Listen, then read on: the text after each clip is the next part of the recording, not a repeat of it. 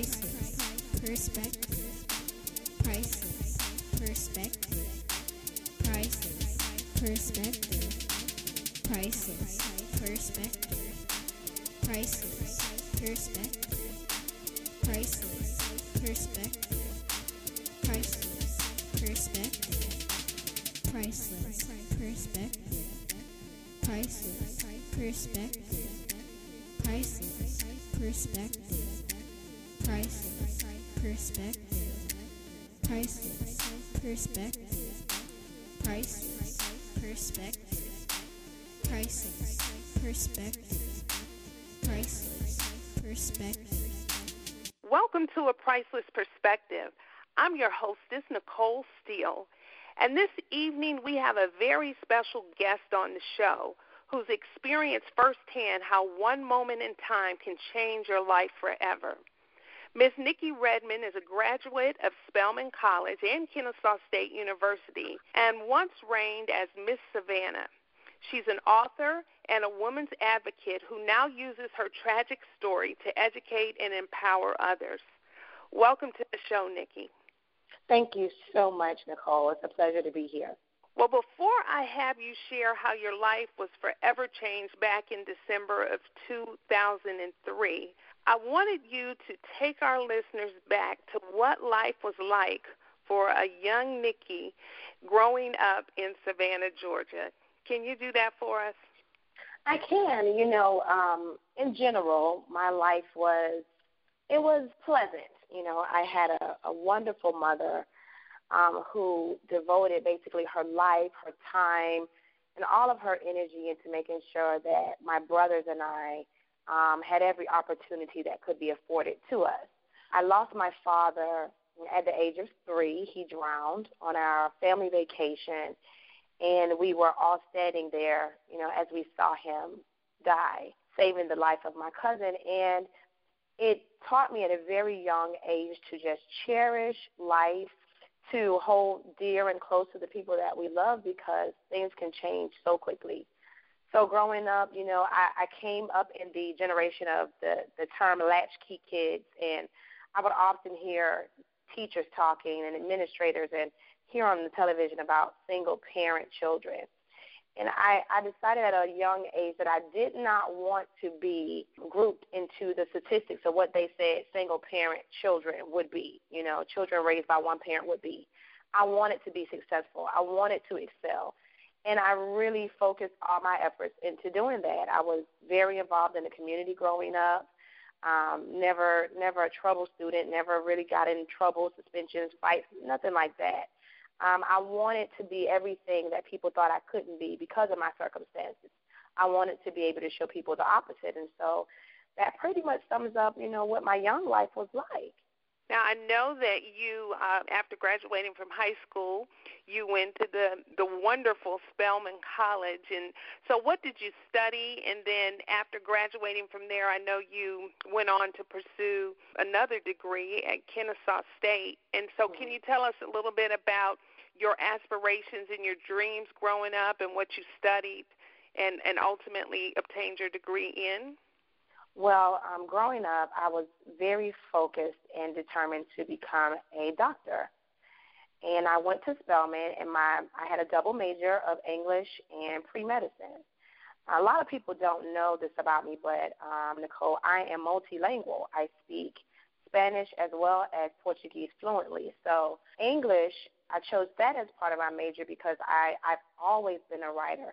Words have always kind of been my strong point and always been the area that I excelled in, so it was very easy for me. And pre-medicine, of course, because my aspirations were to become a physician. And I had every single intention on becoming a physician. My last year in college, my mother had a family change, and I decided to move back home before I went to medical school. Graduated from college on a Sunday and was hired to be a high school teacher on a Monday the next day. Wow. Went into a classroom as a high school teacher and absolutely fell in love with teaching, with educating, and with really being a force that could be a positive impact in young people's lives. And I never looked back. People ask me all the time, do I regret that I'm not a physician? I absolutely do not, because God just had such a perfect way of orchestrating where I should have been that he placed me there himself, and I have no regrets from that. That's powerful. Now, can you take us from, obviously moving back, now you're a teacher in Savannah and living your purpose. And can you take us back to that day in December and share with our listeners how your life was forever changed? Well, I was in a very, very committed relationship with a young man. And though it was a very committed relationship, it wasn't a very healthy one. And, the thing about being in a toxic relationship is that neither person in the relationship realizes that it's toxic and that it's not really good for either one of us. But nonetheless, we had been in this relationship for 3 years. And, I tried to always make it a point that I was well aware throughout our relationship that he did have relations and relationships with other women. But it was kind of a, if you don't ask me about it, then we don't have to talk about it. As long as I'm doing what I need to do for you, then, let's not make an issue of it. And I accepted that. I lived with that. And we had gotten to a point where one of his other relationships was at a boiling point where it was boiling over into our relationship as well. And so it then pushed both relationships to a boiling point. And on the night of December 16th in 2003, that is the best way I can describe it, is that our relationship came to a boiling point, a very tragic boiling point. There was a confrontation. There was fear. There was threats to take my life. And I acted out of fear and out of defense of my life. And as a result of that, the man that I had spent 3 years of my life with and loving very much died later from complications that he experienced in the hospital. And so that happened in 2003. Mm-hmm. And I know that there was a lot of attention, a lot of media. It sent your life, I can only imagine, into a tailspin. Can you share a little bit about how you were able to get through that trying time, having lost someone that you love, regardless of the circumstances? Just you lost someone you love, you find yourself in the middle, you're fighting for your life, for your freedom. And can you tell the listeners how you were able to make it through that period and what leads you to where you are now, being an advocate for girls and women? Well, Nicole, for all intents and purposes, I was facing life in prison without the possibility of parole for murder. And I can remember feeling back in those days, just sitting there thinking, just to hear my name or see my name in a newspaper or flash across the television screen, and then next be associated with the word murder was unbelievable. It was the most surreal thing that I've probably ever experienced in my life. And it was the most difficult thing that I have had to endure. The only reasoning that I can give anybody for how and why I got through those difficult times, going through a criminal trial for a capital offense, having to testify on my own behalf, and still while all dealing with the processes of grief and of loss at the same time, was nothing but God, and just him carrying me, and already having a strong foundation of faith in my life, and having already been a praying young woman at that time, really wrapping myself up in prayer, in the Word of God, and trusting. And, you go back to that scripture, faith is the substance of things hoped for, and it's the evidence of things not seen.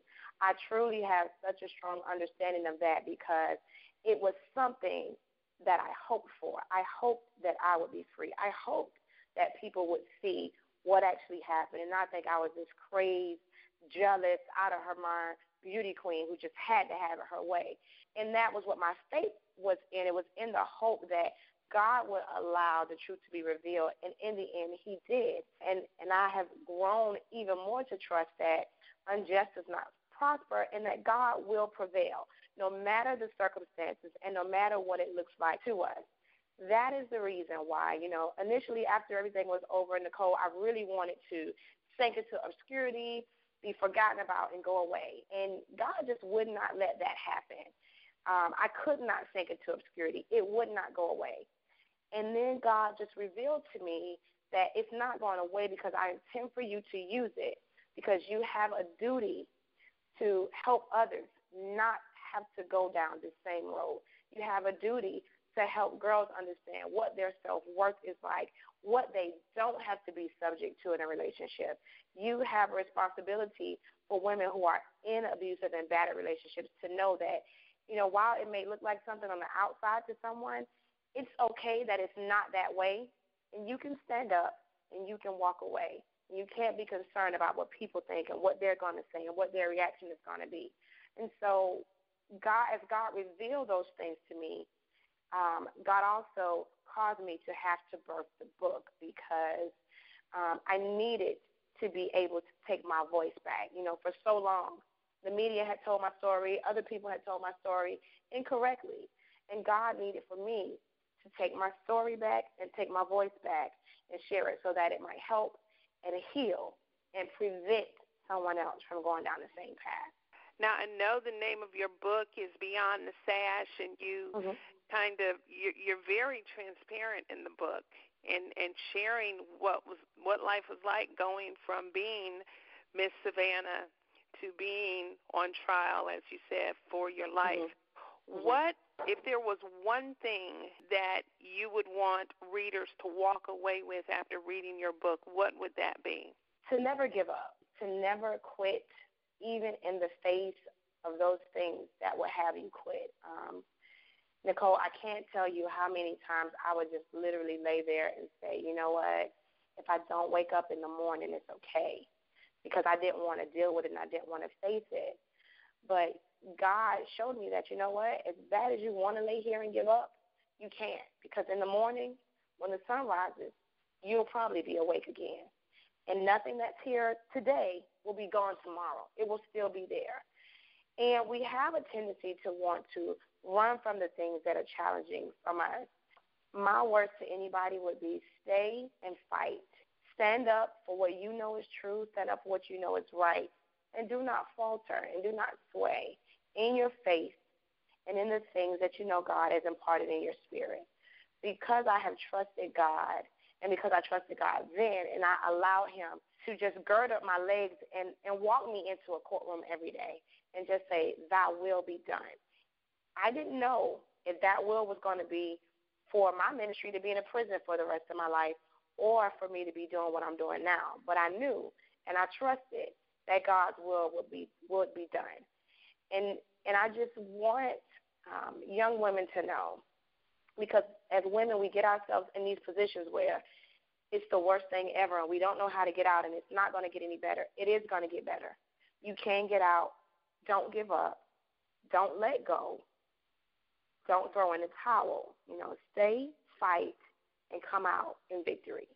That's powerful. Now, I know that you have been, again, very transparent in sharing your story, and I think that one of the things that I appreciate most about you, because when it comes to toxic relationships that are unhealthy, I think even earlier you mentioned understanding your worth and your value. So often people have a face of victims, dating violence, of abuse, and it doesn't look like the Miss Savannah. It doesn't look like the Spelman graduate. It doesn't look like the school teacher who, though you were young, your father was active in your life early on, so you had good images of men, and so I really appreciate you being transparent. And if there was a listener who is tuned in tonight who may be in a relationship that she knows is not God's best for her, though she may have love or affection or feelings towards or history with, what advice would you give her? I would tell her, from a woman having been in her shoes, that I understand. I understand what she feels. I understand the love that you feel like outweighs everything else that's going on that's unhealthy and it's not good. My advice to her, and what I would say, is that it's okay to love him. I don't think I've ever said from 2003 to now that I never loved my ex. I did. The problem was that I did not love myself enough. And we really have to search and find out what we're worth to ourselves. I would tell her, search and really find out if you love yourself. Because if you love yourself, you are not going to let anybody else not love you good enough. You've got to dig deeper. You've got to find that thing inside of you that is your strength and that tells you, that thing that's nagging at you, that's telling you this is not right, is not going away. And as it continues to not be right, it's going to grow.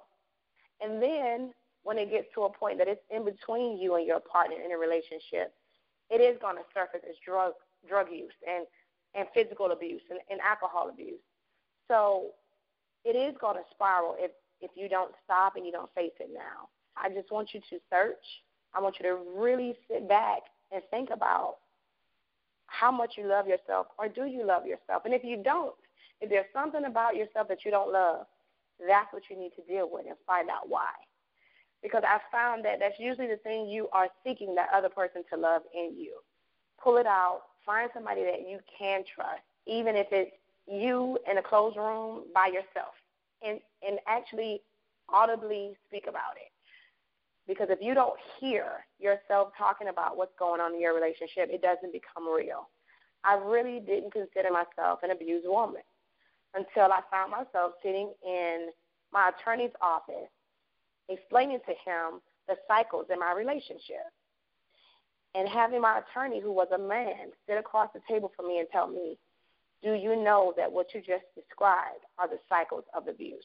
That was a very scary awakening for me, because exactly what I describe as the cycles of my relationship is what was clinically called the cycles of an abusive relationship. And so, it may take some self-education. Maybe you need to go and look and see what is an abusive relationship and hold up that mirror and really see that, it's not worth it. I would never want to see anybody, not even my worst enemy, if I have one, walk in the shoes that I had to walk in. It's not worth it. I was blessed. I walked out of the courtroom. You may not be. And I had to face 12 jurors. You may have to have 6 pallbearers. So whatever the cost, or whatever the love, or whatever the feeling, or whatever the attachment, it's not worth more than your life or your freedom. Wow. Now, I know throughout your life, your mother and your brothers have been supportive of you and encouraging of you. So for parents who may be tuned in today, who are maybe watching their daughters make choices that aren't the best, or finding their daughters in relationships that would not be the preferred relationships and are unhealthy. I mean, not just somebody you just don't like, but, really toxic relationships. What advice would you give to family members in terms of helping their daughters navigate through life in those circumstances? My advice would be to never leave them.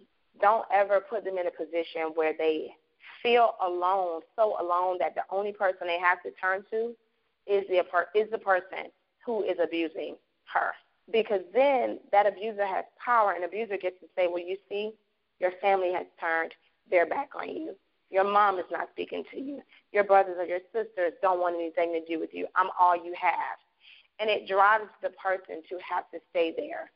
I have been blessed to have a mother and 2 brothers who have always been strong towers for me, who have always been there to catch me and hold me up when I couldn't hold myself up. But the one thing that sticks out to me that my family did, and I didn't notice what they were doing at the time that they did it, but I know now, as bad as they may have wanted me to leave or to walk away, or as much disdain as they may have held within themselves for the person or for my relationship in general, they never, ever came to me and tried to make my decisions for me.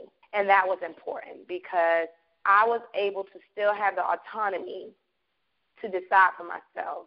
They let me live my life. And you know what? Sometimes letting the person that you love live her life is very difficult because it can be leading down a very, very dark road. At the end of the day, we are God's children, and nobody can really dictate how God chooses to teach any of us. You know, had my family interfered or been negative or said one or more things, who knows where I would be now? Who knows the different choices I would have made to defy what they said and be with this person who wasn't for my betterment. So, you know, I would just encourage family members, please let your sisters and your daughters know that you are there for them. However you need to be, whatever they need, you are there as a support.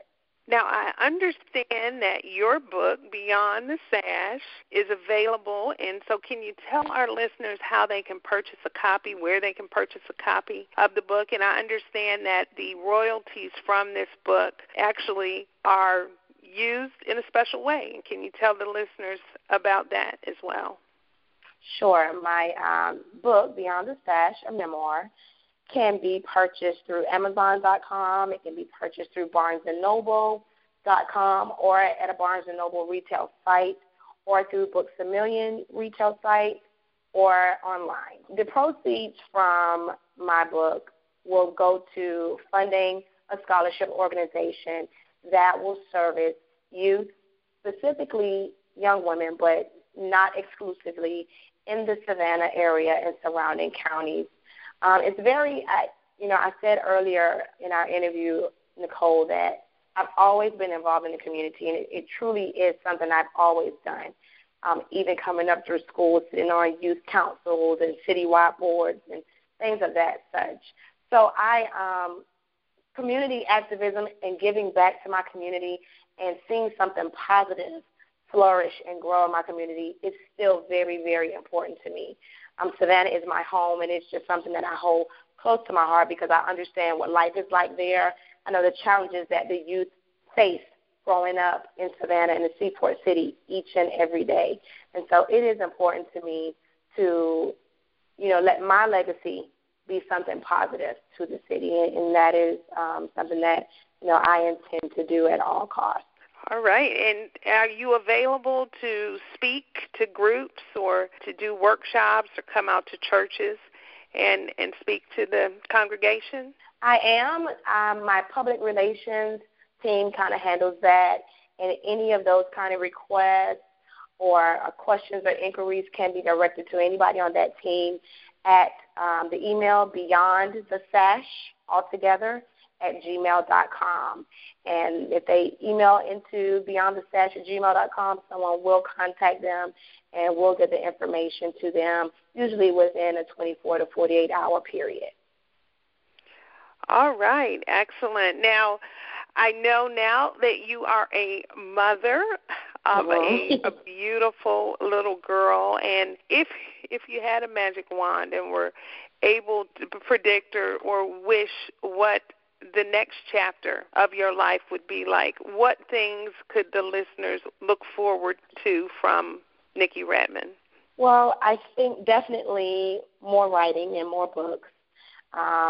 It's funny how God implants things in us early in our lives, and we don't understand why until they actually come to pass. I've always felt my entire life that I would be a published author. Always did. And so, as God was taking me through this process, and when I got to the end of it, I said, wow, this is that one thing that I felt my whole life, and it's come to pass. And so I definitely think that I will continue to write, and I hope that I will continue to be able to inspire and impart and share the knowledge that God has given me, because it truly, truly is a gift, and I don't take it lightly. Definitely my mommy job is my very, very first commitment, something that I take probably most seriously of everything that I do. And I'm really focused on raising my daughter healthy, to understand what life is like and to know the trials and tribulations that can accost you and that can switch your directions. But I really just want her to know that no matter what happens to her and no matter what she has to face, she'll always have me here for as long as God allows me to be here, and that as long as she knows God and she can always go to him in prayer and trust him, that she's going to be okay. Ultimately, we will be opening a school and really putting our practices and our wisdom and our beliefs into educating women in their educational careers and their social lives. And so that is the long-term goal. Excellent. Well, we look forward to great, great things from you, and I thank you for the work that you're doing and allowing your testimony to become a powerful message that's changing the lives of women and even men and girls. I thank you for allowing God to use it all for his glory. Well, reach out to her, have her out. Very, very personable. I really appreciate you taking time and being a guest on A Priceless Perspective. And for the listeners who are tuned in, if you are a young girl or even a woman who finds yourself in an unhealthy relationship, just listen to what Nikki said. And I challenge you to take a moment and to ask yourself, do I love me most of all? Ask yourself that. And so thank you again, Nikki. We wish you all the best. Thank you so much. Yes. Thank you, Nicole, for having me. I've really, really enjoyed my time with you, and just an honor and a privilege to be able to talk with you tonight. Well, God bless you and all that you do. Thank you. Join the